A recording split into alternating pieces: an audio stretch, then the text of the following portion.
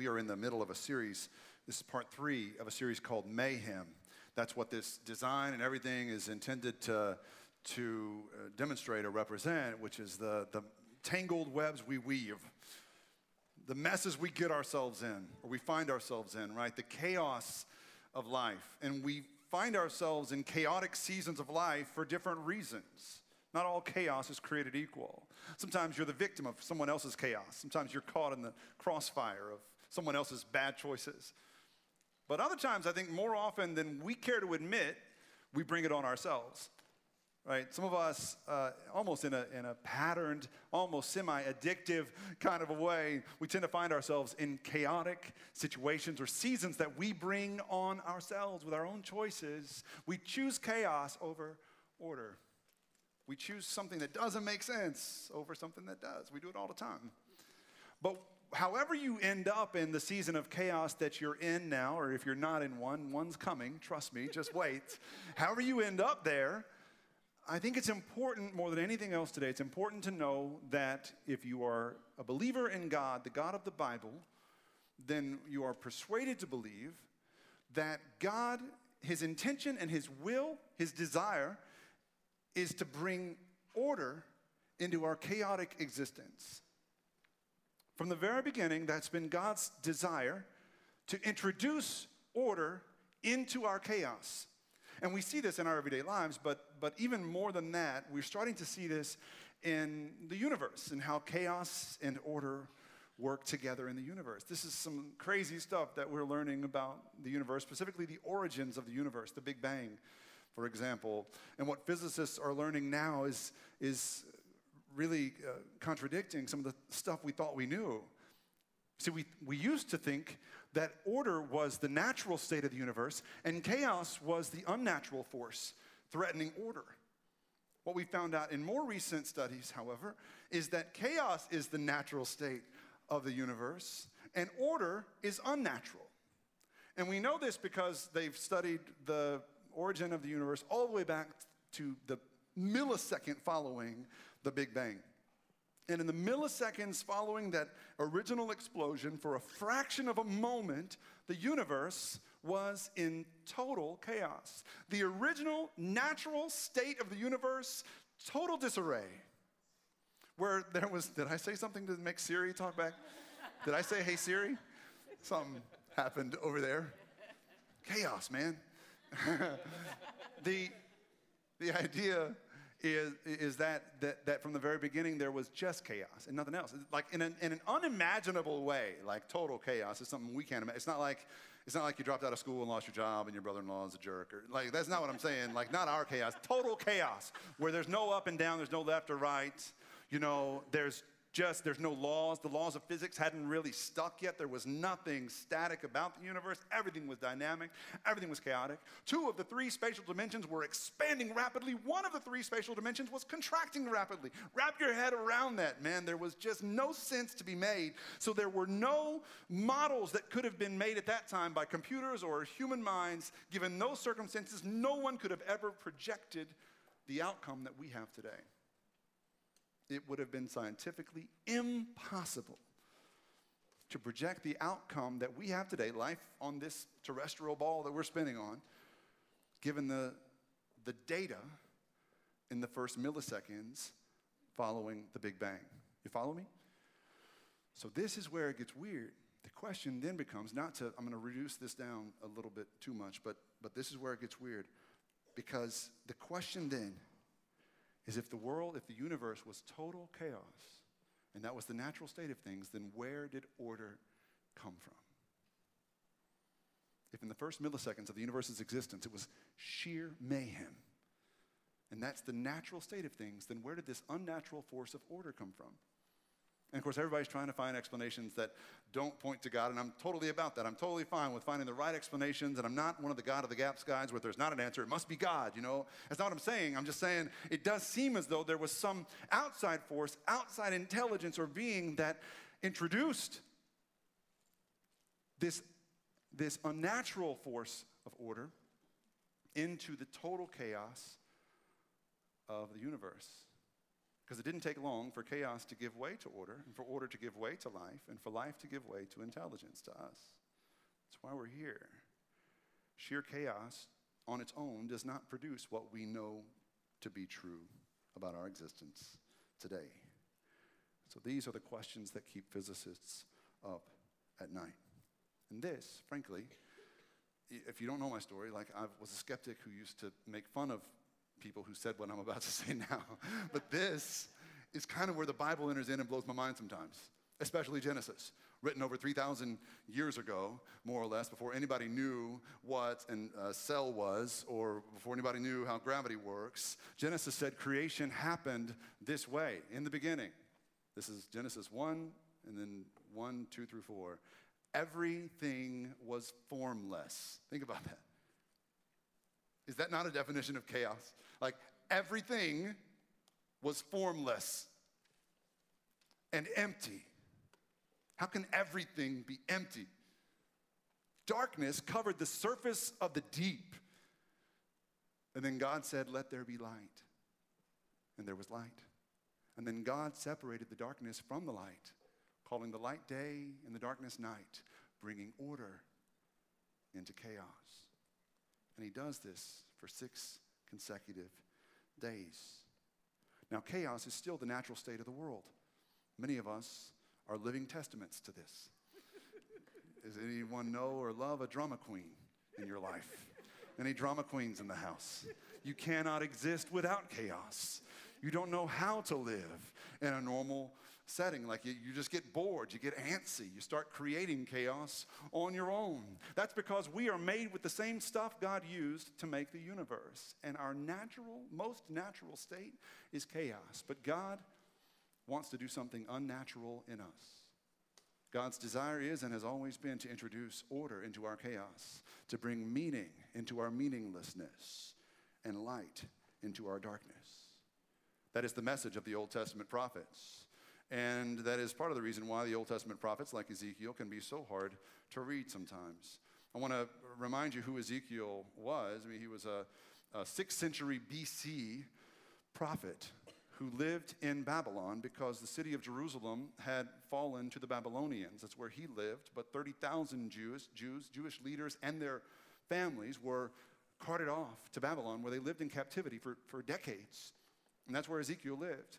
He lived there for decades. In some ways, they assimilated, and Babylon became their home away from home, but they still lived as second-class citizens at best and captives at worst. And that's the setting in which Ezekiel is speaking. And I know that sometimes Ezekiel's words can seem harsh to our sensitive 21st century Western ears. But here's the thing about chaos. When you're living in it, the only way to get out of it is to recognize and own up to the fact that you're in it. And to realize that there were decisions that got you there in the first place. And to be honest about the kinds of things that led you into that season of chaos. And that is what Ezekiel's task is here. That's why as we go through this book, some of y'all are it's just shock. It's like, what is God saying to the people? It's because the only way to get out of chaos is to realize the depth of chaos you're in. And then God shows you the way out. So we're going to read through some parts of this, Ezekiel chapter 16. This, Ezekiel is one of the top 3 raciest books in the Bible. Chapter 16 is the raciest chapter in Ezekiel. And little did I know that our children would be on Children's Church Sabbath today. And so I'm going to be very careful about the rest of this sermon. Parents, I apologize. If you never come back again, no one would blame you. All right. This is Ezekiel 16, verses 1 through 8. The first part's not that bad. It gets a little worse later, but here we go. The word of the Lord came to me. This is Ezekiel. Son of man, confront Jerusalem with her detestable practices and say, this is what the sovereign Lord says to Jerusalem. Your ancestry and your birth were in the land of the Canaanites. Your father was an Amorite and your mother a Hittite. On the day you were born, your cord was not cut, nor were you washed with water to make you clean, nor were you rubbed with salt, that's what they did to babies back then. I don't know why they rubbed their babies in salt, but they did, and you weren't. And then nor were you wrapped in cloths. No one looked on you with pity or had compassion enough to do any of these things for you. Rather, you were thrown out into the open field, for on the day you were born, you were despised. Then I passed by and saw you kicking about in your blood. And as you lay there in your blood, I said to you, live. I made you grow like a plant in the field. You grew and developed and entered puberty. Your breasts had formed and your hair had grown, and yet you were stark naked. Later I passed by, and when I looked at you and saw that you were old enough for love, I spread the corner of my garment over you and covered your naked body. I gave you my solemn oath and entered into a covenant with you, declares the sovereign Lord, and you became mine.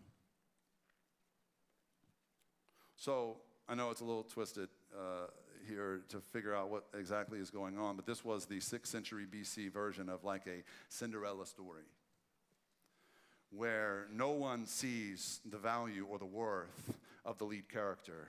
No one else sees this person for anything other than trash. They are disposable, they are garbage at best, they are property. But then along comes the knight in shining armor.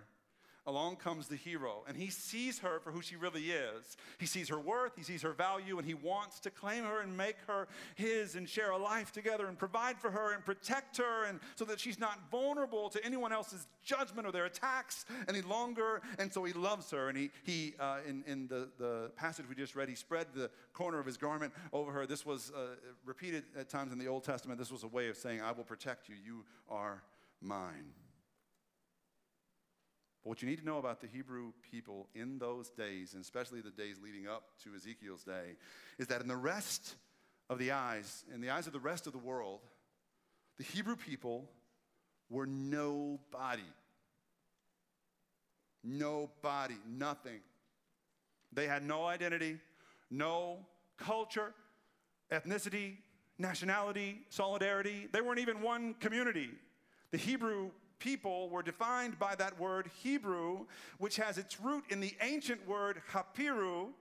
Hapiru is a word that civilized people used to use as a slang term, a derogatory slang term to describe the wandering Bedouin, homeless, nomadic gypsies that used to wander around in the desert, subsisting by scavenging on whatever they could find. That was who the Hapiru were. And the different tribes of Hapiru had no relation to each other. All that they had in common was their homelessness. And the only reason they ever became one people as Hebrews was because of the famine around 1500 BC, when the only food to be found was in Egypt. And so they all kind of converged on Egypt, where they found food to survive the famine, and then some of them stayed.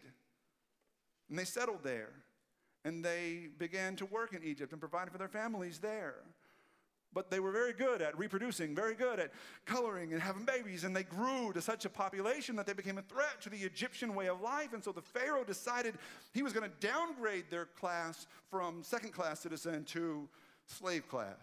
And they became the Hebrew slaves, the Hapiru slaves in Egypt, which gave way to the Exodus story, of course, and was only that time as slaves and that exodus that led them into the wilderness. That was the only thing that held the Hapiru together as one group, as one, eventually one kingdom, the Hebrew kingdom. And so the rest of the world for centuries, and you can read back the anti-Semitism that we talk about today, it has been alive and well for millennia, for 2,000, 3,000 years, actually. The anti-Semitism, it's historically documented. The stuff that they used to say pre-Roman Empire, pre-Alexander the Great, all of that, people have always despised this group of people and looked down on them because they were nothing. And now they think they're somebody. Why do they think they're somebody? Because in God and their liberation, they found their identity. And it was God that set them free. And so this is what God is saying through the prophet Ezekiel. You were nobody. You were trash. He says, I saw you kicking around in your blood. And that phrase, in your blood, is repeated a couple of times in that passage we just read. It has significance for Ezekiel's context. There are other writings, other literature from the Babylonian region during that same time that referred to this understanding or this law they had about when a baby is found discarded in its blood. So this was not uncommon for young baby girls especially to be thrown out. As horrific as it sounds, it was common practice in those days for baby girls or babies that had certain deformities to be thrown out. But if you came across a baby that had been discarded and you found her in the blood of her birth, then you could, by law, claim her, protect her, raise her, love her, care for her. And if you found her in her blood, then the birth parents had no legal right to counteract your claim. And so when God says through Ezekiel, I found you in your blood, he's saying, no one else wanted you, but I've always wanted you. And you're mine. And we've been together all these years. And when you were nobody to anybody, you were somebody to me. When no one cared, you were special to me. And then this is what happened next. Ezekiel 16.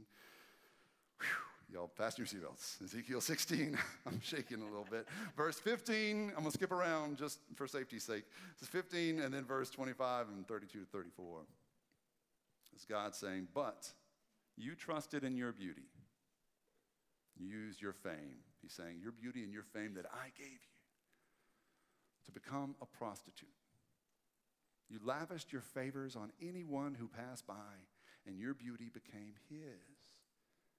At every street corner, you built your lofty shrines and degraded your beauty, spreading your legs with increasing promiscuity to anyone who passed by.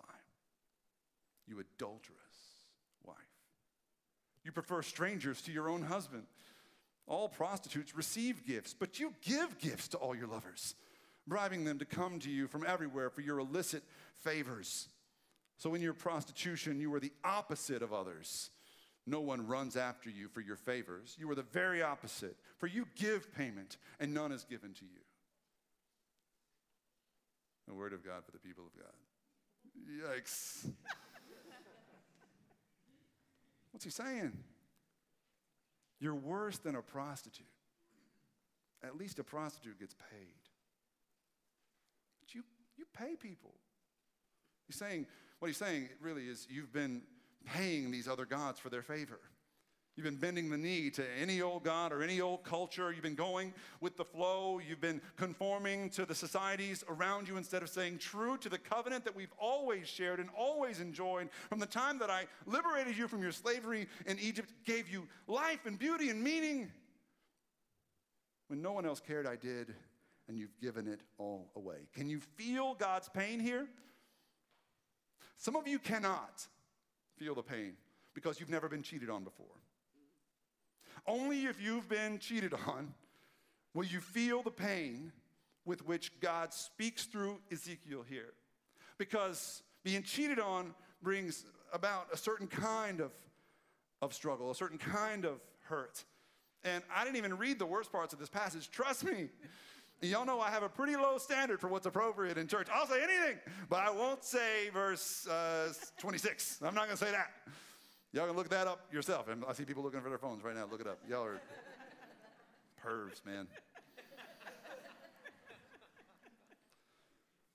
But every spouse has this nightmare of finding out that your significant other, your spouse, your husband, your wife has been stepping out on you, has been intimate with somebody else after all we've been through, after all I've given you. Can you imagine that kind of pain?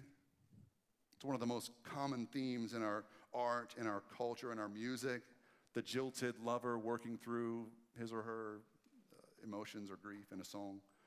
This week I asked people on Facebook to share with me your favorite cheating songs. And in about 76 seconds, I had about 100 suggestions, which tells me I need to pray harder for y'all, because it sounds like there's something going on in your lives. There was Whose Bed Has Your Boots Been Under by Shania Twain, which is apropos for rodeo season. There was Papa Love Mama by Garth Brooks, which I grew up with that song, but I never really listened to it. It's kind of disturbing. Papa loved Mama, but Mama loved men. Mama's in the graveyard, Papa's in the pen. Oh my gosh. Papa, what did you do? And then, of course, there's Jolene by Dolly Parton. Apparently, some chick named Brittany something cheated on Justin Timberlake, and he wrote a song called Cry Me a River. Turned out okay for him. Hashtag Jessica Biel.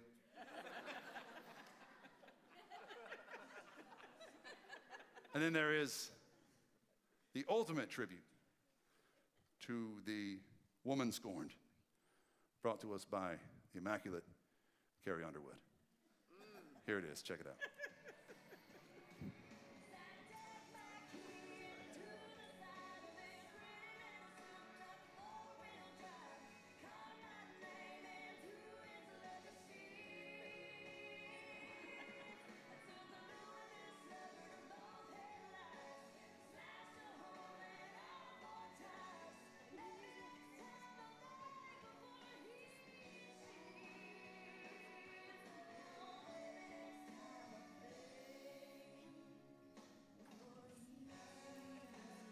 All right.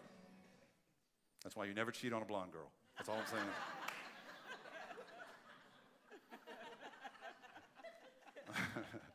I'm just kidding. I'm just kidding. Lorena Bobbitt's from Ecuador, where my wife is from. So, FYI.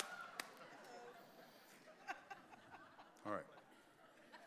Cheating cuts a person deep, deeper than maybe anything. Cheating will mess you up psychologically, emotionally. It will make it impossible sometimes for you to ever trust a person again. I remember one couple who came to me right back here in my little office back here, and they were in the worst crisis they'd ever been in. They'd been together about 6 years, married 6 years at that time. This was about a year and a half ago. And they came to me, and they both just looked terrible. A few days had passed since the news had broken, but they were still, it looked like, shell-shocked, you know. For the time that they had been married, she, the wife, had put her entire life on hold. And she had plenty of other options. Like, she could have married anybody, or she probably could have been anything. Brilliant, attractive young woman. And yet she had given everything and put her life, her education, her aspirations, her dreams on hold to work 2 jobs to put this man that she married through medical school. And he looked like he was keeping it together. They looked like the ideal kind of couple. And he went through medical school, but when he got into residency, I don't know what happens to y'all when y'all get into residency, you medical people. Residency does something, but like, watch it.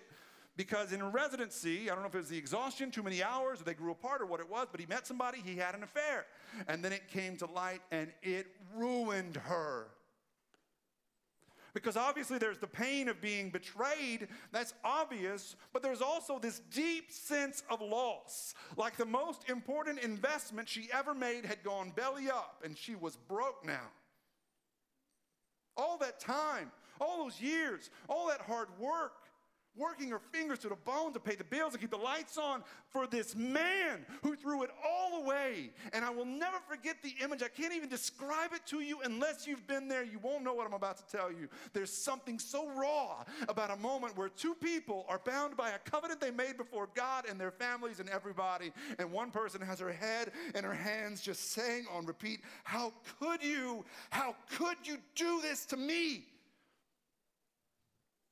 Doesn't get more real than that. And that is what God is expressing. That is what he's saying to Ezekiel, through Ezekiel to the people. After all we've been through, after all I've done for you, I could have chosen anyone. Nobody even wanted you, but I did. I loved you from day one. I protected you from day one. How could you?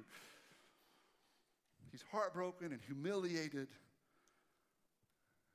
But as is usually the case with God, with our God, the story doesn't end there.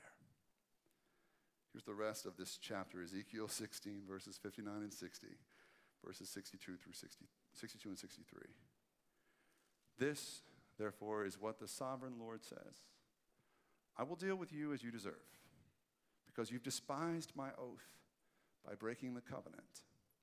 Yet, I will remember the covenant I made with you in the days of your youth, and I will establish an everlasting covenant with you. And you will know that I'm the Lord. Remember that phrase from last week? You will know I'm the Lord. And then when I make atonement for you, for all that you've done, you will remember and be ashamed and never open your mouth because of your humiliation, declares the sovereign Lord. Now that last part sounds a little harsh. What he's saying is no more excuses, no more lies, no more talking empty stuff. Just let's be real.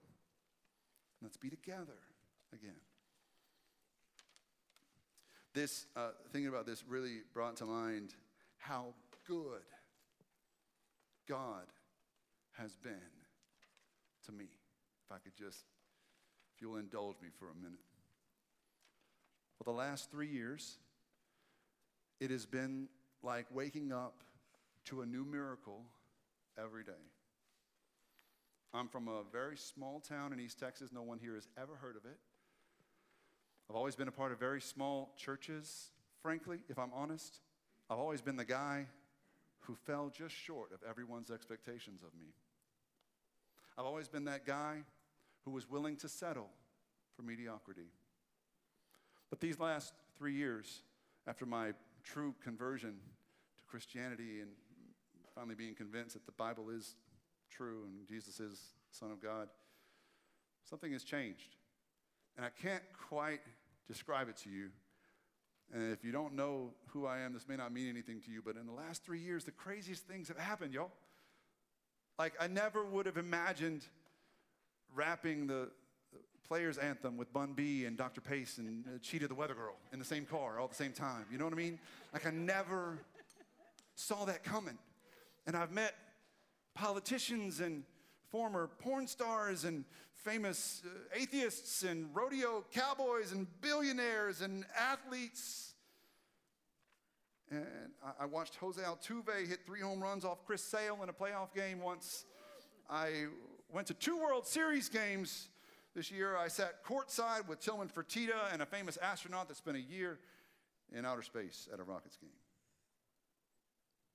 More importantly, I watched this community in 3 years grow from about 30 people to over 1,000 who call this place home. And I baptized over 100 adults, baptized over 50 kids in 3 years' time. God has been good to me. And yet, as I look back over the last 3 years, I can think of no single moment more amazing than the moment that woman who worked her fingers to the bone to put her husband through medical school, only to have him break her heart into a million pieces and humiliate her in front of her family and friends, that woman find the strength to lift her head out of her hands, look that no good man she married in the eye who never could possibly deserve her or make right what he did wrong, and look him in the eye and say, I still love you.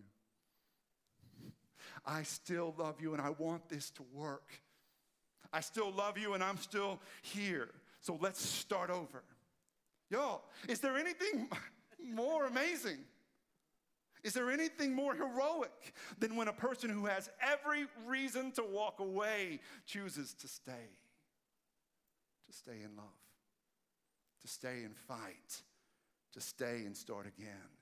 Ezekiel says that's how God is toward us. That you can never give God enough reasons to walk away. That no matter what you've done or what you do to push God away, he always lifts his head out of his hands and looks you in the eye and says, let's work it out. More than anything else, I want to love you.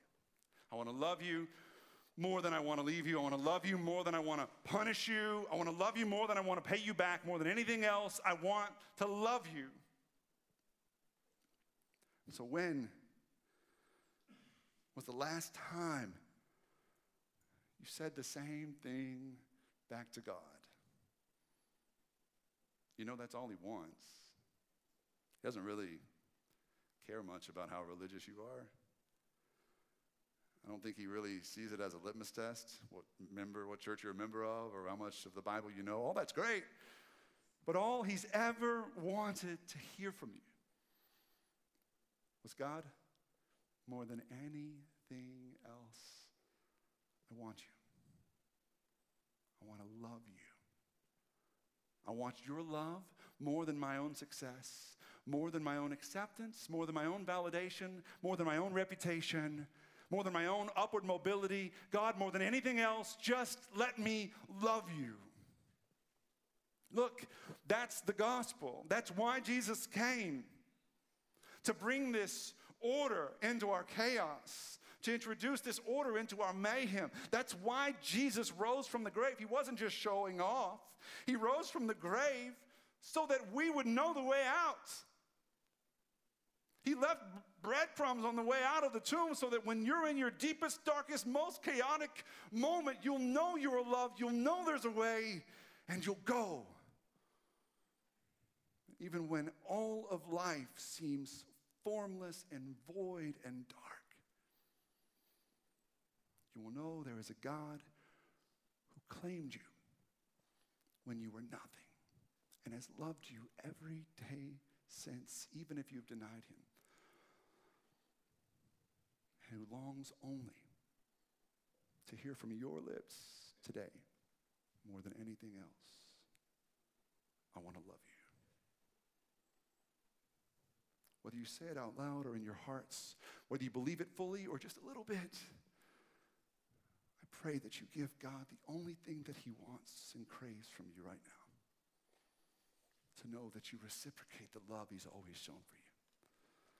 Let's go to God in prayer together. Lord, we confess that sometimes we choose the chaos. We choose the complications, because when life is chaotic, we have more excuses. We can shun accountability. God, we're tired of running and pretending and weaving tangled webs. We ask you, God, to bring order to this chaotic life, to help us open our eyes and hearts to the love you've always had for us, and to say simply this morning that more than anything else, I want you, God. In Jesus' name, amen.